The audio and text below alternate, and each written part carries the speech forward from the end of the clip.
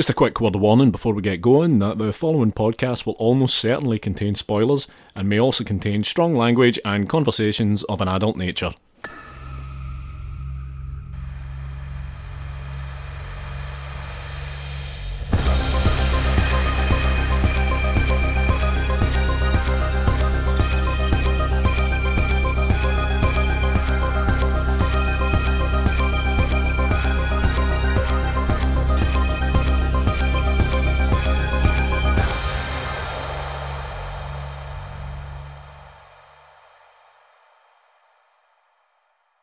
Hello and welcome to episode 55 of Strong Language and Violent Scenes, the podcast giving a second chance to films that might not deserve them. I'm Mitch Bain, I'm a lapsed horror writer and an occasional doer of musical things.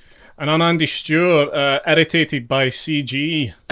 And joining us tonight, he is the writer-director of Rites of Spring, Open 24 Hours, and Darklight. It's Mr. Padraig Reynolds. Padraig, hello. Hello, gentlemen. How are you doing today? Very well, thank you. How are you? I'm doing wonderful. Thank you for having me on your podcast. Hey, thanks for coming. Thank you for coming on, Padraig. It has been a long time since I last spoke to you, and I would have hoped to speak to you the next time under slightly less irritating circumstances than having come straight off the back of watching your chosen film. Yes. Did you guys watch it last night? We'd both seen it before. I hadn't seen it in a really long time. So we watched it in two parts, yesterday and today. So yeah, for anyone who doesn't know, your chosen film is the 2011 remake of Fright Night. So, Padraig, why this? Explain yourself. Well, you guys sent me over an email about, of the movie that, that nobody really likes. And I actually, when I went to this movie and I was like, oh wow, this is actually really good. And I actually think it's a little bit better than the Tom Holland one, if you can believe that. Hang on. I'm not the only one. AJ Bowen thinks this too. Oh. AJ Bowen was in my first movie, Rites of Spring, and he's been in a bunch of movies. AJ Bowen was on this show defending Jaws the Revenge, so that's hardly that hardly means anything. Yeah, exactly. So, Jaws the Revenge is terrible. Come on, now you've just made an enemy of AJ. So did you see this? Did you see this in theaters originally? Yes, I did. I saw it in I saw it in theaters, and then I saw it at the drive-in. Oh, wow, nice. Right, okay. I too saw it at the cinema. Yes. Around about the time I was still doing a lot of writing and I was running websites, so I'm sure at the time I actually reviewed it, and I remember being pretty unfavourable. And I've watched it actually a couple of times since, but I don't feel like it's aged any better. I actually feel like its flaws are certainly its technical flaws are a little bit more pronounced now with the addition of a few years. There are things about it that work. And I'm sure we'll get onto them and my opinions on them, but for the most part, I've got to disagree that it's better than the original. Hey, he hasn't made his case yet. Yeah, that's true. I could be swung by the end of this. They're both. If you look at it this way, I always look at movies this way. It's like if they're going to remake a movie, at least try a little bit different way to do it. Mm-hmm. And I really liked if we're going to jump in, I really liked Anton's performance. I like his character arc from being nerd, and then he's like a popular kid, and then he goes back to being, what he grew up with about, mythology of vampires and all that kind of stuff. Mm-hmm. Yeah. Mm-hmm. Okay. Mm-hmm. Paddy, before we start, I'm pretty sure that everyone's familiar with the plot of Fright Night, but we make everyone do this, and we're going to make you do it too. So, for the benefit of anyone who is listening that might need a refresher on this, basically, Andy's going to put 30 seconds on the clock. I'm going to count you in, and we're going to look for you. Give us your best 30-second synopsis of Fright Night 2011. Are you ready? Yes. Okay. 3, 2, 1, go. Charlie Brewster is a teenager living in suburbs of Las Vegas, Nevada, where a bunch of kids have gone missing, and he has an extremely hot girlfriend named Imogen Poots, and we knew who was Amy Peterson in the movie. And so we learned that he used to be a nerd, and that Christopher Mentz, who plays Edward, was his best friend, and he's kind of like ousted him. But Christopher... Time, I'm afraid, time. Oh, gosh, that's too fast. Yeah, it disappears in a heartbeat, Padraig. Yep. Yeah. I was going to go through the whole thing for you. People do try. Yeah. Yeah, the great failing that people do on that is getting too caught up in like the first 10 pages. Yeah. But yeah, I think we should jump in on this. So yes, I quite like the pre-credits on this, but basically we open on an advert for Peter Vincent's magic show, and followed by a totally non-foreshadowy news story about a lady getting bitten in public. But the kid who goes missing in the beginning of the movie is one of his friends from school. Is one of Charlie's friends. Yeah, I think he used to be part of this little group that was Charlie, him, and Evil Ed. Yeah, and they used to film their videos dressed as like swords and sorcerers and all that kind of stuff. I have to say, I do very much like their little backyard live-action roleplay videos that they do. I would have liked to have seen a little bit more of that. Like, over the credits, I would have liked to have seen more of that. That would have been quite fun. That would have been pretty cool. Show me the credits of their little battles in the backyard. Now, I don't own it on any physical media, so it could well be the case that there's a lot more of that as a special feature. Yeah, but I'm not going to buy it to find out. I think I wouldn't buy it. I think that when you see that stuff, and we'll get to it, but I think that when you see the kind of the films that they made when they were kids and stuff like that, you see so little of it, but it looks like so much has gone into making it for the film. So it seems a shame to not see more of it. Yeah. And I'm actually going to agree with you, Padraig. I do think Anton Yelchin's pretty good here. He's doing good work, and he's probably doing some of the best work in the film. Yeah, to be honest. I like Anton and Imogen a lot. I think they're really great actors. They're in that movie Green Room too. Yeah. That's a great film. An amazing film. But I just identified with the Anton character here a little bit more, and I liked Toni Collette was great. And I thought, if you ever been in Nevada, it's really cool. They have these cul-de-sacs that are just in the middle of the desert, right. And it's like little villages, like in Scotland, but they're all. And I could see, like, I like where they put the whole movie in. I thought the Vegas scenario was pretty cool. I liked Charlie. I liked the way they went to the high school and his friends got killed. I thought it was different than the first movie, obviously. But if you're going to do it, you might as well do a little switch with it. And I liked what they did with Anton's character, and they switched him up and made him, kind of a cool guy who used to be a nerd. Yeah. And that's not all they've switched up. Obviously, they've switched up the location. They've switched up kind of the Charlie character a little bit. Yeah.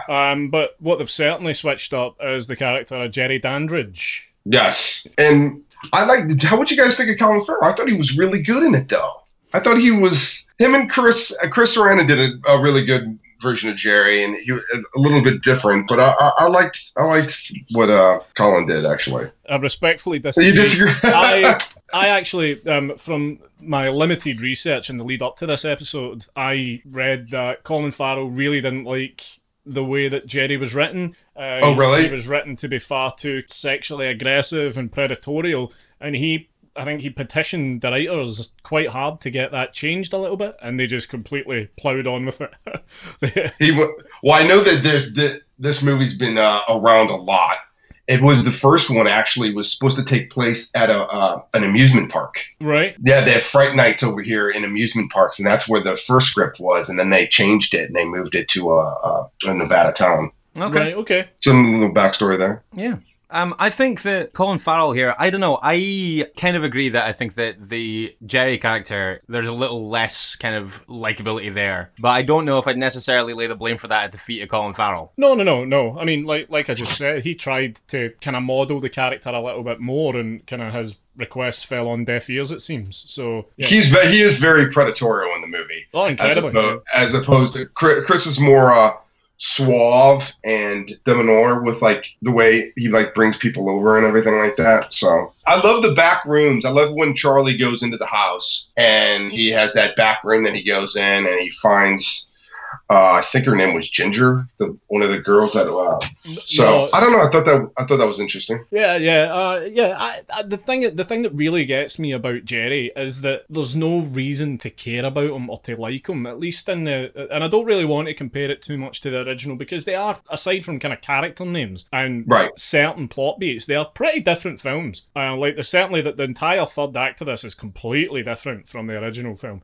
But I think the one thing I would have liked to have seen is just that a little remnant of humanity to Jerry. Like, it was that kind of thing that the original Jerry has, where he has a heart and he falls in love and he just kind of wants to reconnect with this love. And there's a couple of moments where you think, oh, cool, they're kind of going to go down that road. We might see a different facet to them, but they just they don't at all. See, I didn't believe that love thing in the first one. Oh, okay. I really didn't like Amanda Beers as the love interest in the first one. I thought him and Charlie had no chemistry at all. I do have to agree with you there, because I think even when they were trying to have sex, he was like, I'm like, I don't think I want to have sex with her. But with Madge and Poots is like, I get the love attraction there because they do have some sort of chemistry going on there. We did say, like, right at the start when there's this kind of, are they going to fuck, are they not going to fuck thing on the go. I was saying to Mitch, like, I don't care how many vampires live next door. When I was his age, you could not stop me. Vampires can wait. I can deal with them tomorrow. Like, this is a far more pressing matter. Yeah, exactly. At that age, I didn't really care either. I was just more into. I was more into the girls. I'd be like, oh, cool, I got a vampire living next door. You want to come over? Also, I think in that instance, like, right before that happens, Jerry had been around saying, like, oh, I've got this girl coming over and I'm out of beer. Can I borrow some beer? It's like, that vampire though he may be, is going to be out of commission for the next little while. There's nothing going on here that can't wait till the morning. Yeah, exactly. But I actually like that scene because he doesn't invite him in a little bit and the beer drops. Yeah. And it's sort of Anton's way of almost believing, because he's totally dismissed his friend Ed, and now he's sort of believing him a little bit, and that's the turning point in the movie where he's like, oh, okay, I think maybe Ed is really on to something. And I like the whole discovery of going over to Ed's house and looking through the videos that they took of Jerry and all that. I thought that was interesting, where the first one, he just kind of, you're stupid, Brewster, you're dumb, you're crazy, Brewster.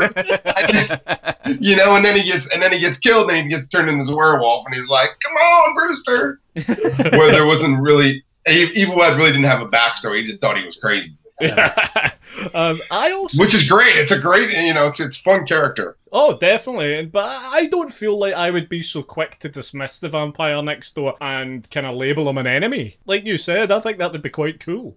Yeah, I mean, it was me. I would, like I said earlier, I'd be like, hey, you guys want to come over? I think I got a vampire living next door to me. And I'd be like, inviting my friends over to watch them and stuff like that. So, but, and I like the Toni Collette character a lot too. I thought she was a better mom than the first mom. The mom in the Fright Night just sort of, I think she just disappeared. We never really heard about her. I mean, she came in the one time, and then, but actually, I've had drinks with Tom Holland before, and I've always asked him questions about Fright Night and stuff like that. So it's fun. I quite like the fact that Jane, Toni Collette's character, Charlie's mom, I quite like the fact that she kind of gets a kind of arc to herself. Oh yeah, she's got something to do. Yeah, and Toni Collette, she and they totally set up the spikes. She's a real estate agent. They show those spikes in the thing, and then Jerry attacks them in the car. I thought that was a pretty cool 3D scene. They sort of wimp out because they just throw her in a hospital in a coma. An easy way to do that. It's like, hey, we're going to do that character. Let's throw her in a hospital and put her in a coma. So it does kind of hit the sleep button on her arc for a while, doesn't it? Exactly. Is that just a fear coma? I think, it wasn't a fear coma or something like that. She was like stressed out or something like that. Yeah, she, which is, lazy writing. But no, I do think that she's really good. She is really good, and yeah, she does have a lot more to do, and she has a more interesting life and more interesting involvement in Charlie's life. Yeah, I like Imogen when she comes, when she comes to the library, because she definitely wants to have sex with Charlie, and Charlie doesn't want to. Oh yeah, and that's automatically she's like, "What is going on with you?" Or you know. And I like the other friends too. I think one was played by Dave Franco. Oh yeah. Yeah, and they get a nice, cool death. Yeah, so I totally forgot Dave Franco was in this until we rewatched it. And he's kind of funny, Yeah, I love the fact that Dave Franco just shows up in everything and plays Dave Franco. He does. Yeah, he's basically Dave Franco in every movie. Yeah. But what I liked about it is they did the classic '80s sitcom, 80s, movie here where like, the nerd guy, the Can't Buy Me Love plot, the nerd guy becomes the hip guy, and now he has to go back and, rescue the nerds and basically, and then, all the jock guys get kind of killed. I think that there's some of the stuff between Anton Yelchin, Charlie, and Ed, Christopher Mintz-Plasse. I think that, like, some of the way that their relationship and the backstory of their relationship and their friendship with the kid that went missing at the beginning as well. Yeah.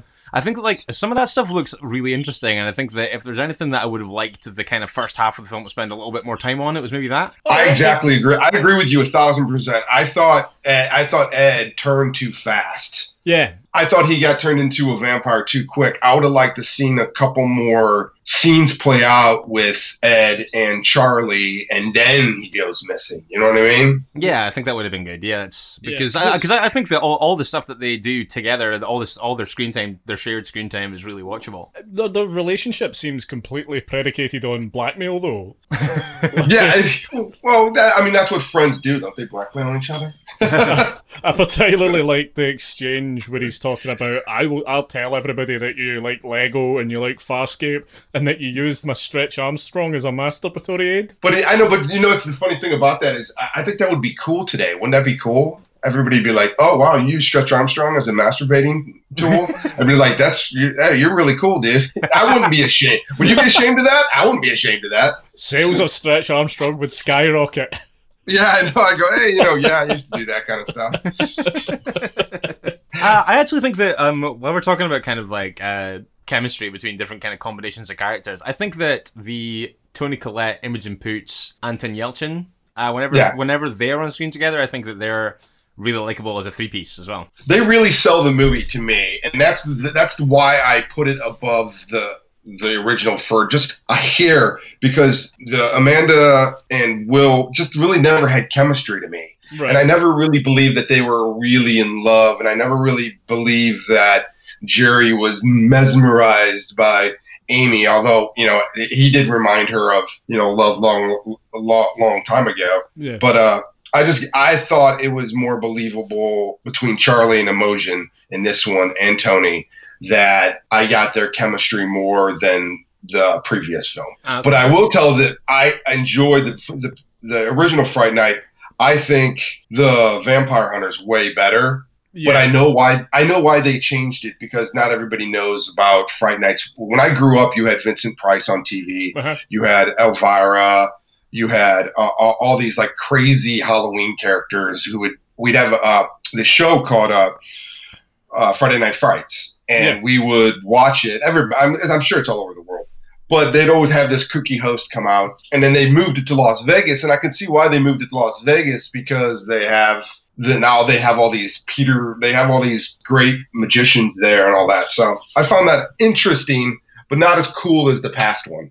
Yeah, I think the difference in Peter Vincent, certainly as a character, is absolutely startling. On the one hand, you've got Roddy McDowall playing an old guy, and then you've got David Tennant here pretty much playing Chris Angel. Yeah, he's basically playing Chris Angel. But I liked the backstory that they gave to him too. That his parents were killed by a vampire. And he has all these relics in his like little house and all that stuff that he buys from eBay when he's drunk. Yeah, he buys from eBay when he's drunk. I like that he took off the wig and all that stuff. It's kind of funny. Yeah. I actually really like that the first kind of moment in Peter Vincent's apartment when he strips off the kind of facade of Peter Vincent, if you like, just really slowly, even down to when he's like washing off the tattoos on his neck with booze at the bar. Yeah. It's funny. It's good stuff. What do we think of David Tennant here? I like David Tennant. I think David Tennant's great. I don't think he's Roddy McDowall. Yeah. And I mean, I know that actually when I talked to Tom a long time ago, I know that he wanted actually Vincent Price as the role. but as Peter Vincent, but he didn't want to play it because he was being typecast. I'm like, dude, you've been typecast since like the 40s as being a being a horror icon. Yeah, that's a really weird time to start worrying about that. Exactly. It's like, dude, you're in your 70s. Don't stop, you know. But then I wouldn't even say that is a typecast for Vincent Price, because that's kind of thumbing his nose at everything he's done in the past, and to me, that's an interesting thing to do.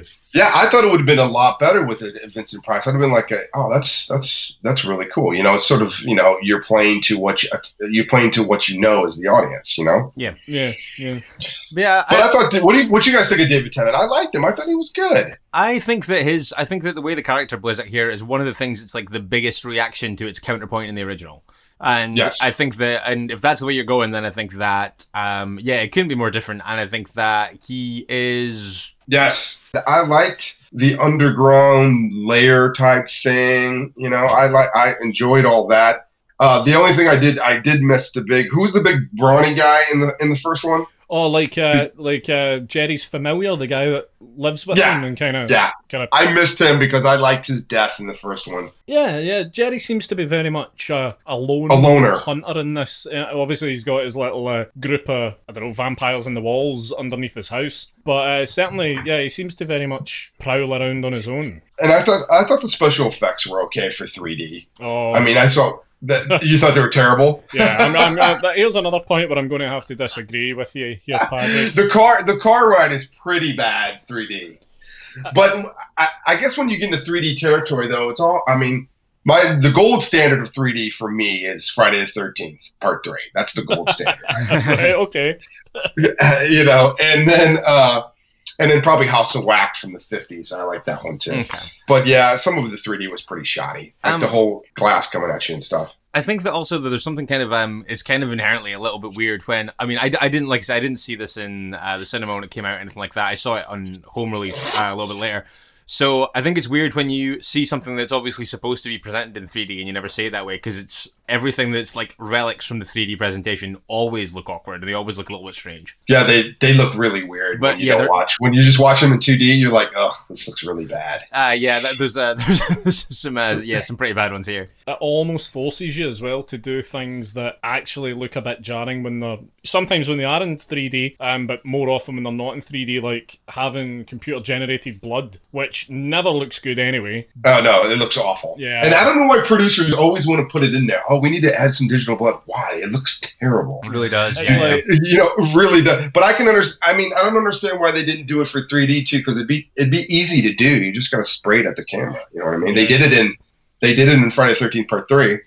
So Friday the 13th Part 3 get a lot of airtime. Yeah. oh yeah, sorry. No, I went to a screening of it and they actually showed it in 3D not too long ago, and it was pretty awesome, you guys. Oh, cool. See, I don't think I've ever seen Friday the 13th Part 3 in 3D. Oh, it's awesome. It'll change your life. Oh. But yeah, getting back, the 3D is shoddy. It's pretty shoddy. And I don't know why they chose to shoot it in 3D. I don't think it really added anything to the story. Yeah. It feels like a weird choice to me in hindsight anyway. Like watching it back now, I think that it does seem like a really good call. Was it during that time where everybody was making stuff into 3D though? Remember that we had a brief period there where like after Avatar came out that everything was going to be in 3D. I think on the 3D timeline here, I guess, I could be wrong, I think that you are shortly after Final Destination 5, but before Texas Chainsaw 3D. Okay. Yeah. But for me, 3D there should be moments where the 3D makes it worthwhile, like spending the money to do it. Like there should be something big that you're like, wow, that's really cool. I could see why that would look. I can imagine that looking great in 3D, having obviously watched it in 2D. But I don't think there's anything like that in here where I found myself going, I kind of wish I'd seen that bit in 3D. Like it was just very much like. It doesn't matter if you watch. It's like there's nothing in the movie where you go, oh wow, I really want to see that in 3D. And I don't know if they actually shot with 3D cameras or not. I'd have to look that up. But they might have converted it in post, which also makes it even doubly worse. Yeah, a lot of this 3D stuff just looks like digital add-ins. Like it doesn't actually look like it's been filmed that way. It looks like my nephew trying to make something in 3D on a computer. It looks bad. This is a total non sequitur, but and I don't think I would have clocked it if it wasn't for the fact that when I was watching this, I was taking notes with one hand and I had the cast list sitting open on my phone as well. That when early on when Charlie goes to Ed's house, his mom's played by Lisa Loeb. You say I only hear what I want to. Oh yeah. Yeah. I did not know that. No, I think Chris Sarandon's in it somewhere too, isn't he? He is. His character's JD. You know when they're driving down the road and they crash and the guy pulls up in the car. That's Chris Sarandon, That's right? Chris Sarandon there. Okay. Yeah. And then Colin Farrell lifts a car on his back. Yep. Yeah. Classic scene, you guys. Classic scene. Well, it might be a classic scene if his face, the digital work they've done in his face, didn't look fucking terrible. Oh, God, it looked terrible. It did. I agree with you guys. It looks the digital stuff in this movie wasn't by the best team. I'm guessing that this film had a good whack of money behind it. It couldn't have been that hard to slap a couple. I of think it was. prosthetics on. I want to say 20 million. That's 20 to 30. That's quite a lot. Wowzers. That's quite. Yeah, a lot. I think as opposed to the first one, the first Fright Night, I think it was. Gosh, I want to say it was done relatively cheap. Mm-hmm. Right. And after talking to Tom, they left him alone pretty much because they didn't think the movie was going to do anything. They didn't really care for it at all. So they sort of just they left it alone. They thought that movie Perfect. Remember that movie Perfect with Jamie Lee Curtis and John Travolta? Yeah. Yeah, they thought that was going to be their big moneymaker that summer. And it's actually Fright Night was their big moneymaker. Oh, okay. It's a far less sexy experience than Perfect. Exactly. Gotta be honest. But come on, you guys, you have to like Imogen Poots better than Amanda Burse. Yeah, I have to agree totally with that. And I actually think that Jerry and Amanda Burse's relationship is more believable than Amy and Charlie's in the original. Because when there's when Amy first sees, Jerry, it's just, there's nothing like, they're supposed to have this kinetic, romance to it. And I just didn't believe it at all. They're certainly closer in age. Also true. Yeah. Yeah, they are very. Yeah. I've got a long-standing soft spot for Imogen Poots. Yeah, me too. Yeah. That's probably why I tend to like it so much, because I'm just like, gosh, I love her. She's awesome. Yeah. She's really great. And I also love Colin Farrell too. I think he does a lot of great stuff. I think he has recently done a lot of great stuff. Obviously, In Bruges is great, and Seven Psychopaths is good. Yeah. I think the past couple of years, Killing of a Sacred Deer and stuff like that, he's done some really interesting stuff. He's kind of stepped out of type. Yeah, I agree. And I mean, I just think the overall cast of the remake is better. I think Anton, I'm bummed that we lost him, was one of my favorite actors. And Toni Collette, I mean, she's in every new horror classic, that we can get her performance in Hereditary is great. Yeah, no, that's otherworldly, but she's been great. Everybody's like, oh my God, she's so great. I go, dude, she's been great. And since Muriel's Wedding, it's like, dude, she's a great actress. Yeah. Oh, definitely. See, one thing that I kind of kicked myself for was as we kind of get into when Charlie starts exploring and kind of breaks into Ed's house and goes into Jerry's house, forgive me, and goes into the basement. You kind of see the prison and that kind of thing. Yeah. See, and there aren't many jump scares in this film, and I was so mad at myself that the hand smacking against the spy hole got me. I know. It's such a cliche gotcha moment too, Yeah, and as soon as it did it and I jumped, I was like, you fucking bastard. But I like that it was the Ginger character from earlier in the movie, It sort of ties everything in where, she's trying to, and Charlie's trying to help her, and then she and I like how she just evaporated at the end when he brought her out to the sunlight when he got her out. Yeah, I didn't see that coming. I like that. Yeah, I thought she could, going back to the bad digital design, I would have much rather her, die in a cooler fashion, melt or something like that. Yeah, so. Yeah. I mean, I think I do agree with that. I think, but I think it's a cool idea. But yeah, you're right. The digital stuff. Yeah, it was a little bit too instantaneous for me. That she was there. Yeah, she kind of just goes up like flash paper. Oh yeah, no, yeah, that she did. Yeah, she goes. It's. I don't know. I think they didn't really think it through. I think they really. I think they should have been like, oh, hey, what are we gonna do? Oh, we'll just we'll just digitize her and make her go away real quick. Like, Instead of doing something cool, with real makeup and effects and making her just like melt on the lawn, it would have been so much better. Yeah, something a little bloodier or a little bit more. Yeah, and it just explode into Charlie's hands and he's just covered in blood. Would have been, now we're talking. would have been awesome. There is that, that whole argument about should CG be complementary? Like, I firmly believe that it should. It should ever only really be used as a kind of complement to what you've managed to kind of put together and build. It doesn't seem like they built anything for this. Like, it didn't look like she had the slightest bit of makeup on and then they just enhanced it digitally. It looks like they just went, right, we'll just take the actress away and then she's gone and then we'll just do a digital effect. I don't know if that falls on the directors. No, I don't know if he would have fought, you do go into some stuff, knowing that you're going to do practical effects, and sometimes the practical effects don't work, so you have to add just have to add a little bit in there. Yeah. But this movie didn't seem like they wanted to do practical effects. Oh at all. God, no. I mean, I think it's like the Thing, the remake of The Thing. It's like, dude, why? That's a whole other can of worms. But then there's that amazing video out there of the remake of The Thing, which shows you the prequel. All the practical effects. Yeah, it's like, dude, why didn't it's like I Am Legend with Will Smith. They had all these great characters that were all covered in makeup chasing him around, and they erased them all and put digital people in there. I'm like, what are you guys doing? By the way, we've thrown a fair amount of shade at the director, but Craig Gillespie's a good filmmaker. Like, he's great, yeah. He's a really good filmmaker. And getting back to the CGI stuff, I think a lot of it falls on producers where they think it's going to be cheaper in the long run, and it's actually not. Because, everybody knows that you're just burning money by the time you get the post. Yeah. So that if whatever you have in camera is going to be better than paying somebody to put that there.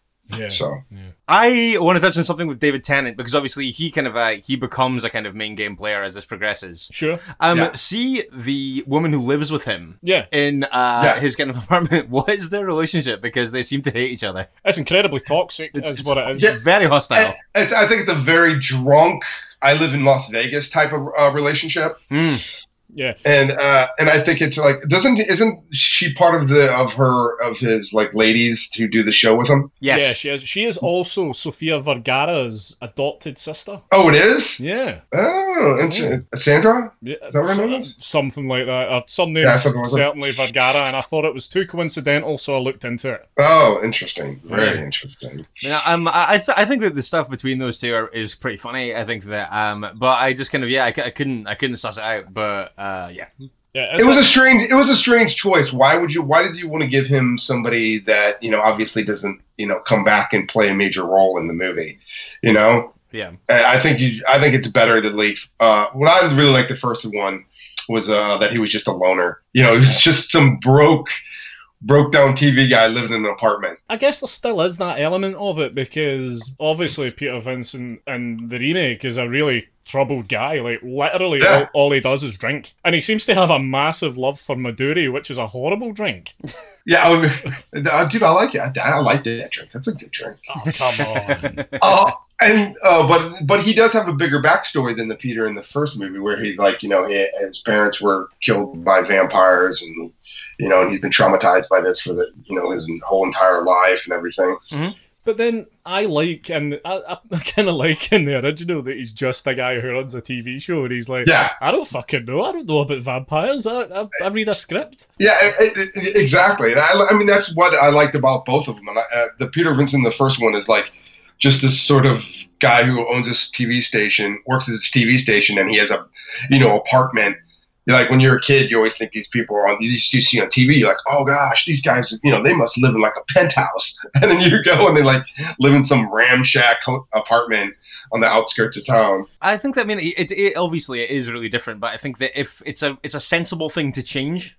Yes, from original remake. I've got no real problem with how that plays out. I have less of a problem with the change of Peter Vincent than I do of Jerry. Aye, yeah, definitely. Yeah, I think Jerry. I think they could have they could have done him a little bit better. Yeah, my big issue is that he's irredeemable. There's nothing at all that makes him particularly charming. He is just extremely, utterly threatening from the minute you meet him. Like, see the bit where he's trying to get the beer off Charlie? That is one of the most threatening performances I've ever seen. Yeah, he's not very charming at the front. I mean, I think they went like, oh, look, he's hot. He's Colin Farrell, but he comes across as like very aggressive. Why?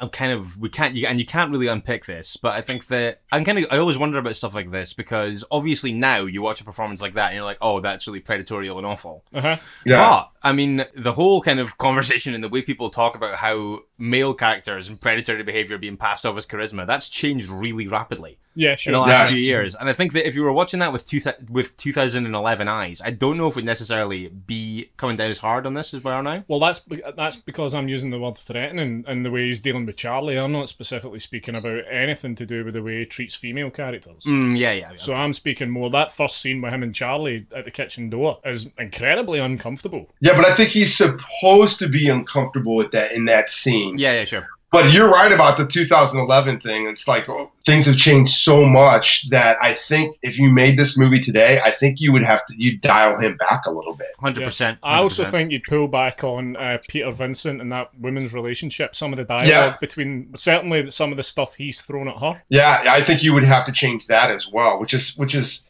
odd, but that's just the times we live in. Yeah, a lot of that stuff's changed really rapidly. I think that the way this film is paced is a little strange to me. I think that it does its best work in the second act. Right. I think when kind of you're seeing a little bit more of Charlie interacting with Peter Vincent and them kind of sussing things out and putting together a plan. I think in the first act, the fact that Charlie talks to Ed and Ed immediately posits that Jerry is a vampire, his theory sounds like wild speculation and turns out to be 100% right. Right. And I think that the investigation part, again, is just something that I think maybe could have stood to maybe have had a little bit, maybe like 10 more minutes thrown behind it. I agree. I agree 1,000%. I really like the opening of this. I really like all the way up until I think Ed gets killed a little bit too fast. I would have liked to seen that go on a little bit longer for the build up. Yeah. And then I think Colin Farrell's character attacks the house too fast too. Yeah, I agree. That's what I was just going to come on to talk about, because that's kind of the kind of, this is midway through the second act, I would say, leading us into the third act, which kind of kicks off with Charlie's mum in the hospital, I would say. Yeah. But this whole bit from him trying to get into the house, being told he can't get into the house, digging up a gas main, exploding the house, I find this stuff extremely difficult to deal with. I think they could have approached that in a different way, or at least pushed it a little bit longer. What's the running time of this movie, by the way? Hour and 45. Yeah, that's too long already. Yeah, you can't add any more without taking something away. Yeah, you can. Yeah, exactly. But I liked where the characters went after that. I think getting them there should have been. They could have done a little bit better fashion. But I kind of liked him blowing up the house. I thought it was big and crazy. And then they get on the road and they're driving, and he flies on top of the car, and then shows up. I thought that was all cool. And then she stabs him with the the real estate sign. I thought that was all. It all worked for me. I think when she stabs him with the sign, it's extremely funny the way he's kind of skittering around. Well, that's because it's bad CGI. That's why you think it's funny. No, I just think it looks quite funny. It looks funny when he's going. It's kind of comical. Yeah. He also throws a motorcycle through the back window of the car, which is quite cool. And I think that was a 3D missed opportunity. 100%. Yeah. Like when you see it, you're like, oh, that didn't work. That's exactly what I'm talking about. Something like that, where it's like, oh, that would have looked cool in 3D. Because when that happened, we were watching it. Me and Andy were watching it together, and when that happened, I was like, wait a minute, what the fuck was that? Yeah, when you watch it in 2D, you're like, you don't even know what it is. Yeah. But in 3D, even when I saw it in the theaters, I was like, that's probably sounded better on paper.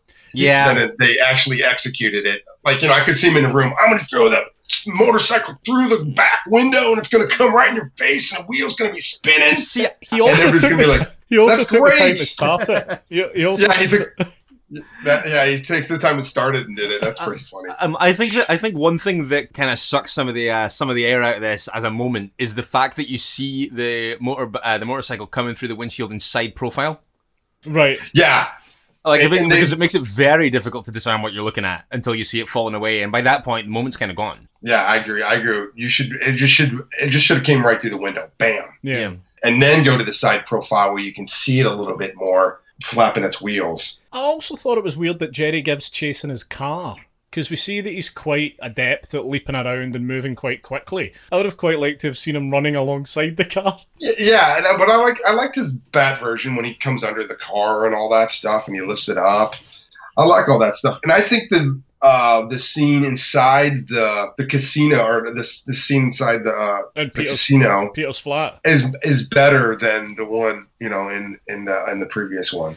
Yeah, I think that this is one of the better moments in it. When there's the kind of like the foot chase that kind of takes you into this kind of it's like a nightclub / casino type setup. Yeah. But obviously, the way the security guy kind of restrains Charlie, and he's got no choice but to kind of like look on. We're talking about something else. I think we're talking about actually in Peter's apartment. Oh, sorry. I was talking about going through the nightclub scene. Oh, sorry, Mitch. Because the previous one, they just show up and they're dancing, and then Amanda Burse and him have this like weird moment where they don't look like they're attracted to each other, and then he whisks her off. Where this one's a little bit more chaotic and a little bit more believable. By the way, quick relation to Friday the 13th Part 3 there in the original one, because one of the bouncers is one of the bikers in Friday the 13th Part 3. Oh, really? We're getting a lot of Friday the 13th in this. This is great. I was gonna say, I feel like the Fright Night to Friday the 13th Part 3 ratio is like 60-40 right now.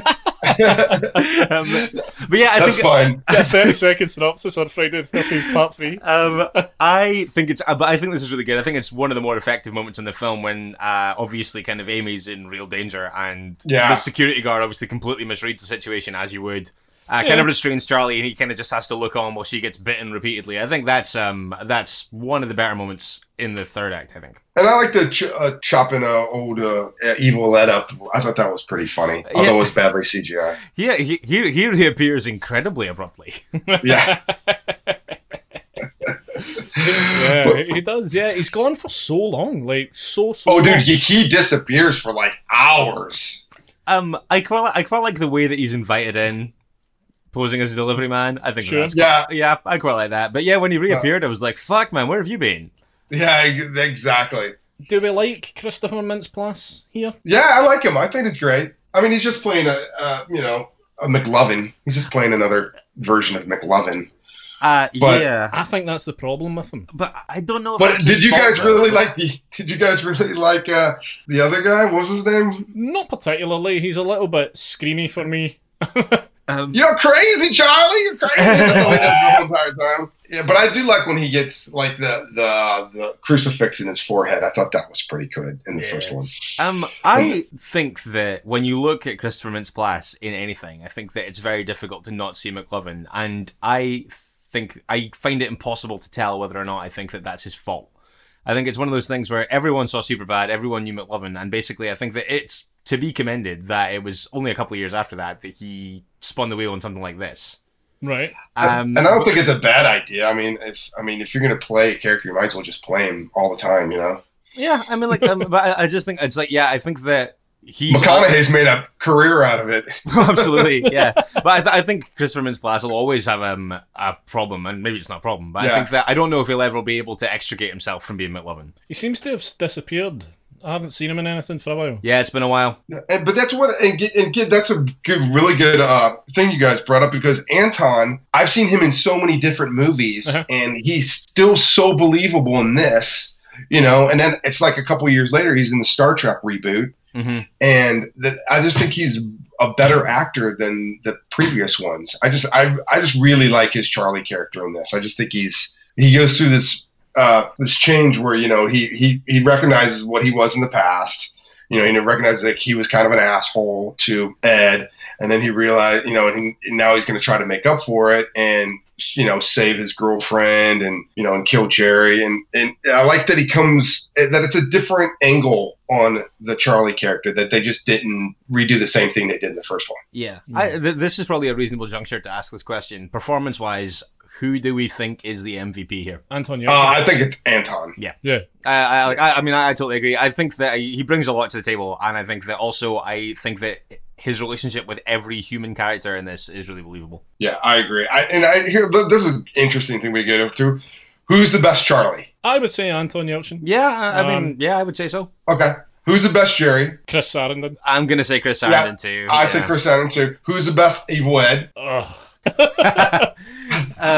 go with Christopher Mintz because he has a better backstory. Right, Okay. Now Peter Vincent, I'd go with Roddy McDowall. Amy. They're almost incomparable. Your two Peter Vincents, I think. Yeah, but Roddy's great. Though. Roddy's yeah. Oh, I still agree with you 100%. Now Amy, who's the best Amy? Imogen Poots. Exactly, and then you got the mom, and obviously Tony's better than the best mom. So it's sort of almost tied. If you're going with that metric alone, yeah. But story-wise, now you talk about story-wise, I think this one has a better opening. I like that opening. Cool, where you go in and it's Fright Night on Peter Vincent, and the kid gets dragged under, and he's got the gun, and he dies. But see, to me, that just reads like, we need something exciting to happen in the first 3 pages. It's very 2000s. It's very we got to open big, or else the audience is going to get bored. Where the other one, how does the other one open up? It opens, I'm sure, with just like credits at the start, then a pan down into Charlie's bedroom window, and he's watching Peter Vincent.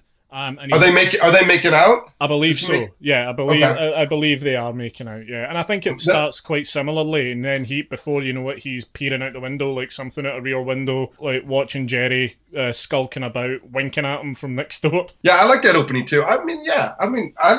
Honestly, guys, I like both movies. That's why I picked them, because I know the remake gets a lot of hate, and then I was talking to AJ about it, and we was like, yeah, he backs me up. So well then, yeah. And then Jaws the Revenge. What did he say about Jaws the Revenge? The episode's out there, man. It's out there. I have to watch it. Yeah, episode's out there. He loved it. He also knows the novelization inside out. Yeah, the novelization's great. The novelization goes on to a bunch of different weird areas. Oh, that was a really illuminating conversation, and a lot of that was from novelization tidbits.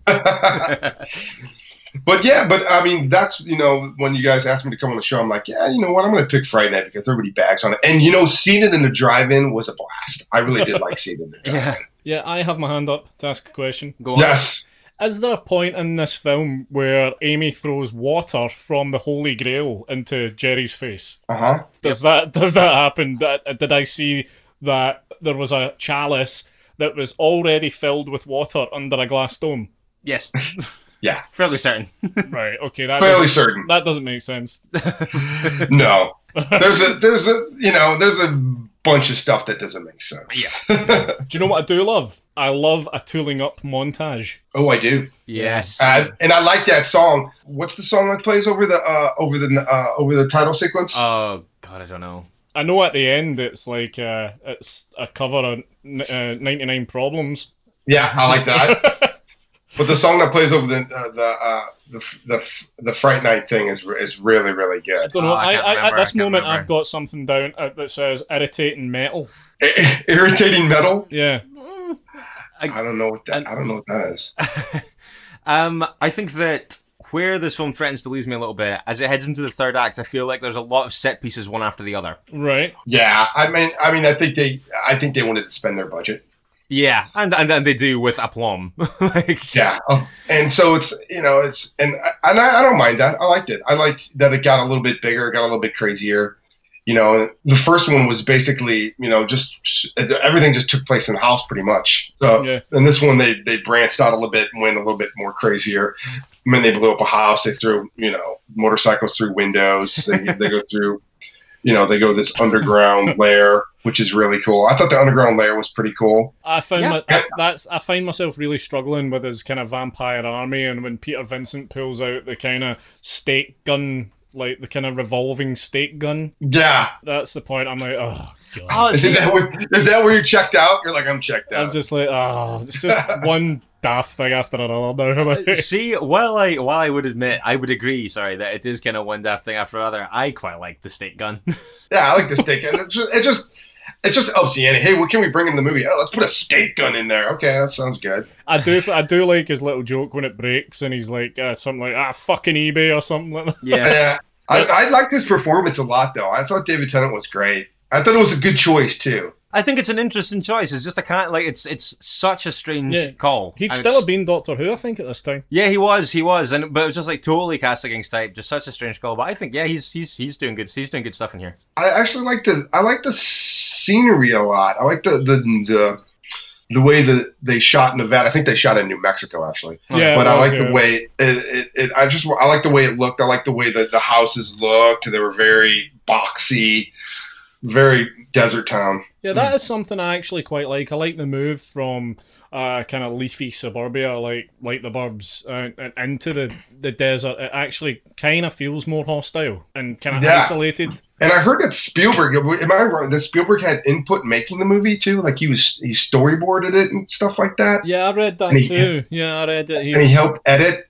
during my research of Fright Night 2011. Yes. That's what we like to hear. I read that Spielberg actually had something in there. But no, I can't believe. Oh, they did. It's $30 million. I'm looking at the budget right now. Right. Oh, $30 million. And the box office was $41 million. So there's a lot of people like myself who went to go see Fright Night 2011. Yeah, but not that many if you think about it. What's that? No, it's not. I mean, that's not kind of a world changing kind of profit. You got to admit it's better than Fright Night 2. Well, hang on, because I know they did a sequel to this. Oh, they did do a sequel to this. I have not seen it. I have not seen that either. I did, again, a little bit of brief looking around online before we came up to do this, and it looks utterly terrible. I know that I can only imagine. I'm sure the budget was $20. Filmed entirely in Romania. The lead character, I believe a female, is called Jerry, as in Jerry Halliwell, surname Dandridge. Yikes. Oh, interesting. Yeah, they shot in where? Romania? Yeah. I want to shoot in Romania. Romania's cool. Yeah, I've been to Romania. It's lovely, and apparently it's quite cheap to film there. Yeah. Yeah, I shot a movie in Serbia and Tbilisi, Georgia. Oh right, okay. Yeah, and it was crazy. It's this cheap to film. They just built everything. Right. So, and I know that new Crawl movie, the giant alligator movie, or the alligator, was shot in Serbia. Alex Asher's new film. Yeah, it's shot in Serbia. Right. What do we think of how Jerry dies here? What do we think of the final plan? I think it's better than the first one. I like it. For me, it goes back to the practical effects of him melting and all that. Disintegrating thing. I think that at this point I was hitting a particularly heavy stretch of CGI fatigue.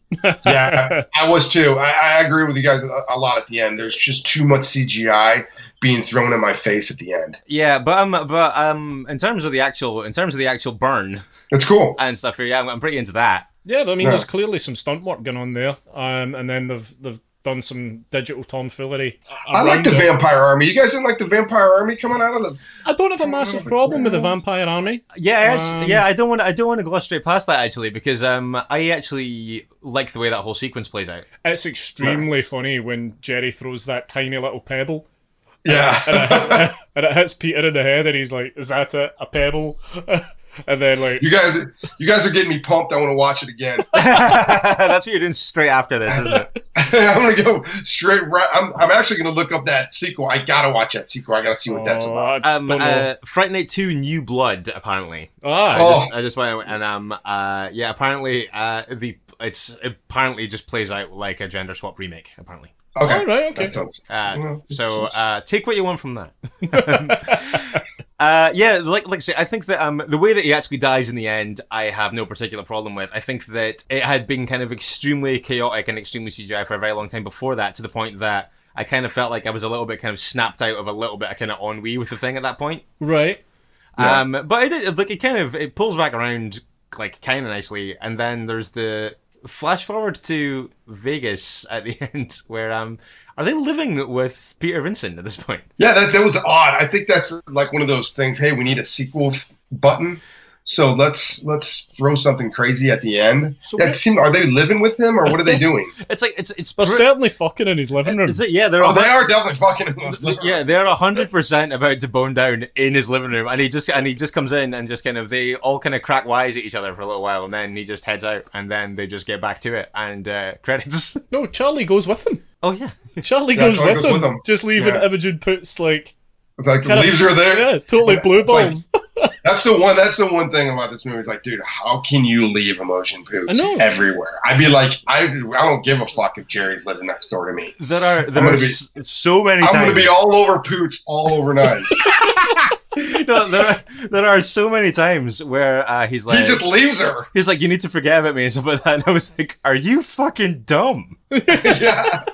Like the library scene. I'm like, come on, Charlie. Yeah. Oh, I know. She wants to fuck you in the library. Come on. That's everyone's dream. I'm gonna say what's I know. Come on, Charlie. Yeah. That's you know what I was saying about how everything that Anton Yelchin does in this film and his relationship with the characters are believable. That's not believable to me. Right. That's your biggest problem is that he kept running away. The biggest logic flaw in this entire thing. Right. Okay. Well. Okay. Yeah. Well, I mean, you have to look at it. What I don't know. I mean, you got to look at what you would do. And I was like, I would have sex with Imogen, then she'd leave, and then I would go look at Jerry. It wouldn't even. You know what I mean? It wouldn't even take me long. It wouldn't even take me long. I was like, okay, I'm gonna have sex with you. Okay, goodbye. I'm gonna go look out the window at Jerry now. I could quite easily fit it into my busy vampire watching schedule. You know, and I wouldn't be. I mean, if my friends started missing, I guess I'd be devastated by it. But I'd still find time to have sex with it. Yeah, I need to postpone this plan by like 15, maybe 20 minutes. Yeah, that's fine. Exactly. Peter Vincent's a man of the world. He's been round the block. He could have waited a wee minute, and let this happen. Charlie's 18 years old. Like I've just said, it's not going to take long. And it's terrible motorcycle. You can't fix that motorcycle with a shit either. I actually think that they're working together now. They seem to be some kind of business partners. Oh, right. Okay. I don't think Peter has become the legal guardian because of the mum's fear coma.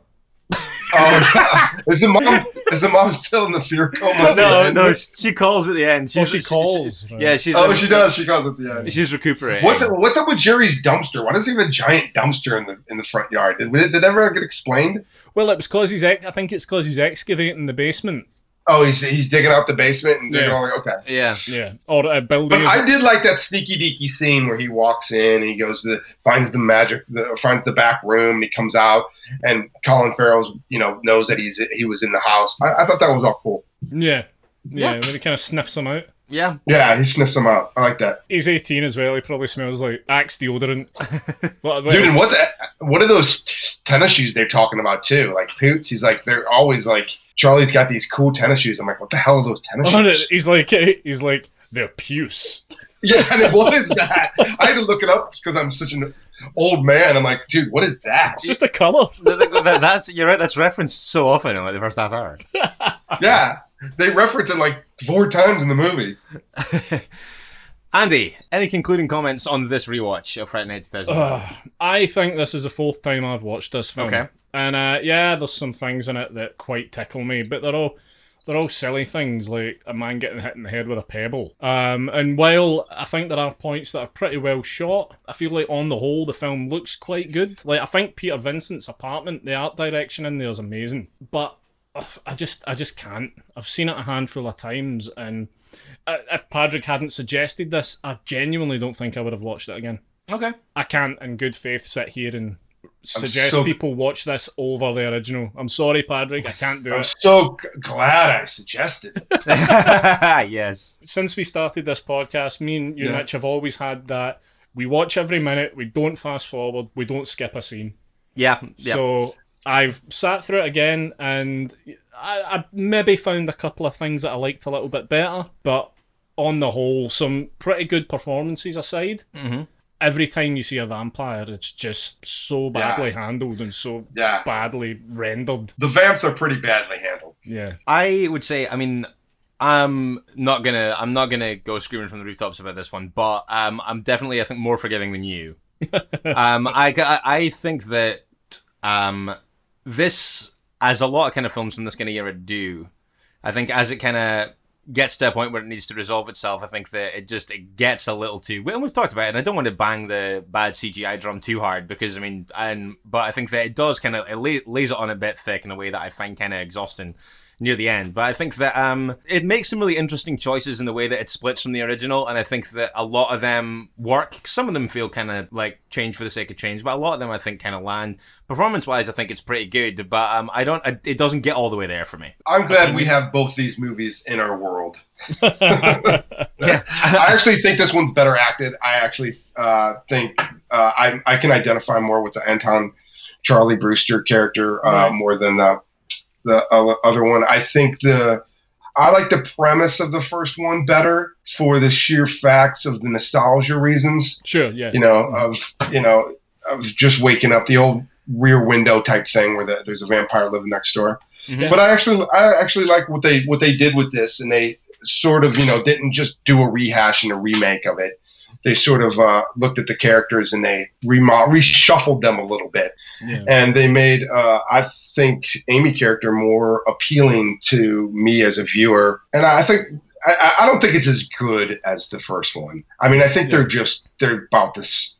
I think the first one has its flaws too. We could go into a lot. Oh yeah. But I think a lot of people will get the nostalgia reasons for it. Like, oh my God, it came out in the 80s. It's great. It's amazing. Look at it. It's amazing. I will happily hold my hands up and say that my viewing of Fright Night 2011 from the first time to now is entirely tainted by my love for Fright Night. See, I wonder if maybe I came to horror quite late. I didn't start watching horror films really. I'm 32 now, and I didn't really start watching them in any significant way until I was maybe 22, 23. So I don't have what a lot of people my age had of watching these things, not when they came out, but when they were much, much younger. Yeah, I mean, I only showed you Fright Night. Yeah, I don't know, like a year ago. Yeah, maybe less than that. So it wasn't so long ago that I saw the original for the first time. So I'm sometimes quite thankful for the fact that I don't have the kind of nostalgia thing going, because I think that it kind of helps me stand outside it and look at it on its own merits a little bit. Yeah, I saw the Friday Night, the original, in the theaters. I'm a little bit older than you guys, and then but I liked what they did with it. I thought it was like, okay, they're gonna remake it, because they're always gonna remake things, and it's like, well, what are you gonna do with it? Are you gonna try to do something different? Are you gonna try to do just the exact same thing? Where but I thought they did a nice job in the remake. It wasn't as good as like the Hills of Eyes remake or the Crazies remake, but they still did an adamant job. It wasn't on the par of the Thing remake, where it's just god awful. Or the Fog remake. Oh, the Fog. I think the Fog remake's probably the worst. It's pretty terrible. Pretty terrible. But as for the remakes, I mean, I thought that I just watched the Crazies the other night on TV, and I was like, wow, this movie is really good. It's a lot better than the George Romero movie. I love the remake of the Crazies. It's great. It's moved so fast too. It's like bam. It's like right out of the gate. I could actually just watch Timothy Olyphant and anything. Actually, I just started rewatching Deadwood. Dude, he's great. But Anton, going back to Fright Night, I just really like Anton. I think that's what sells me the movie more is his performance, and I just really, he was one of my favorite actors. I think him and Imogen Poots. I mean, they're both even. I mean, look at them in Green Room. Yeah. They're just so good. They're just so good. I think a lot of the stuff that I like in this film wouldn't work without him. Yeah. Yes. I think it was brilliantly cast. I wish they would have done more with the Colin Farrell character, but I think everybody did their job. Where in the first one, I have a huge problem with Amanda Bears. I just don't really. She doesn't really gel with me. Even in the 80s, she didn't really gel with me. And Marcy Darcy. Yeah. I mean, the Colin Farrell thing for me, the thing I would have done is just pulled back a little bit on the douchebagginess of him. Exactly. Don't have him be a douchebag. Make him funny. Make him nice. Make him, just like your everyday next door neighbor who's, sort of hot, Yeah, and does he have to be in a wife beater the whole film? Yeah, I know. That's just so. I think we both know the answer to that is yes. Yes. For this Yeah, purpose. but I don't understand that. I don't understand that logic. It's like, yeah, man, let's put him in a wife beater. Let's make him hot. And I'm like, he's already attractive. You don't have to make him put him in a wife beater for that scene. You know what I mean? I think we can all agree on that. And he's constantly like wiping his lip as well in a really He's seductive manner. constantly sweating too. It's like, dude, it must have been hot in New Oh yeah, Mexico. he's so shiny so much of the time. For a Yeah. vampire, he's certainly perspiring a lot. Yeah, Yeah, he is. He's a sweaty vampire. That's what he is. exactly. Patrick, before we wrap up, let's talk about what's been going on with you. Oh well, last time I was in Glasgow, I did another movie called The Devil's Dolls, and Yeah. that was at all my movies seem to go to the Fright Fest England one now. Right? Yeah. And then I did a movie in Serbia last year called Open 24 Hours, Which also played Fright Fest. which also played Fright Fest. I played Fantastic Fest. It played Stitches. And that's gonna come. It's gonna come out here probably around September or October. And then I just finished up Darklight, which we shot in Georgia, Tbilisi. Right. You guys will love it. It's a nice little monster movie. Excellent. So I wanted to do something since I just came off of like a isolated gas station slasher movie. Uh-huh. I wanted to do something different, and the producers asked me. They're like, "Hey, do you have any?" They liked working with me on Open, and they're like, "Do you have anything else?" I'm like, "Yeah, I got this crazy movie about this mom whose child goes missing, and everybody blames her. They think they killed her, but she says that this creature that lives underneath the house took her. And then lo and behold, there is a creature, and they do battle, and they get the kid back. So Okay. it's a cool little monster movie. It's with we got a man in a suit, so no CGI monster. Lovely. Excellent, excellent. I like when you put a man in a suit, Patrick, I have to say. I love man in a suit. Oh, the producers are like, "Oh, why do we don't put a man in a suit?" I go, "Listen, guys, everybody knows it's a fucking man in a suit. If it's a CGI, they're gonna go, that looks terrible CGI. So pick your battle: man in suit, terrible CGI." Yeah, man, So- I say all the way to the bank. So are you looking to take that to festivals soon, or? Yeah, we'll be going out to festivals pretty soon. We're gonna got some major announcements coming up on that. Cool. Lovely. Very, very soon, probably in June or July. Nice. Okay. Patrick, just before you go, where can people get you on social media and stuff? They can find me on Facebook. They can find me on Instagram. Just punch in my name, Patrick Reynolds. Okay. Patrick, thank you so much for doing this. You guys, thank you so much, and invite me anytime. I'll be glad to come on. Amazing. Thank you. I'm getting the distinct impression that you're not sold. I would be lying if I said I was sold, Mitch. Hmm. Yeah. Is that all there is to say on that?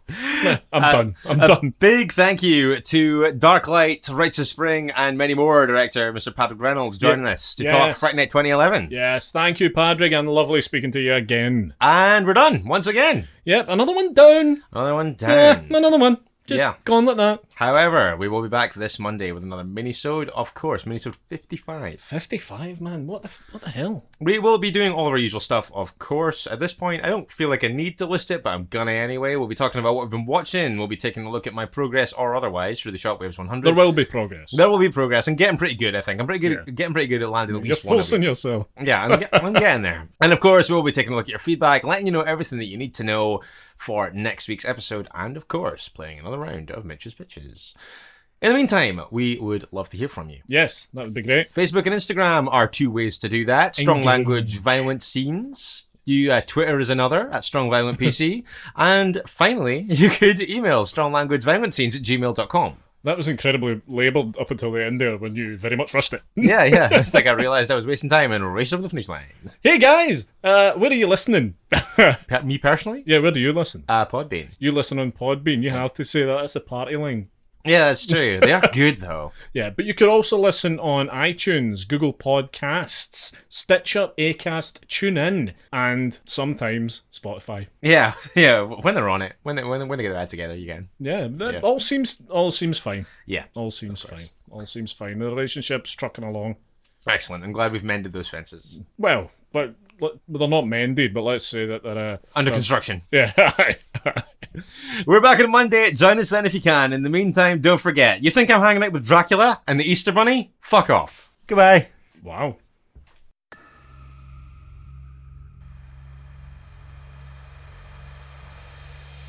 You've been listening to Strong Language and Violent Scenes with Andy Stewart and Mitch Bain. Strong Language and Violent Scenes theme by Mitch Bain. Production and artwork by Andy Stewart. Find us on Stitcher, iTunes, Spotify, Google Podcasts, and Podbean.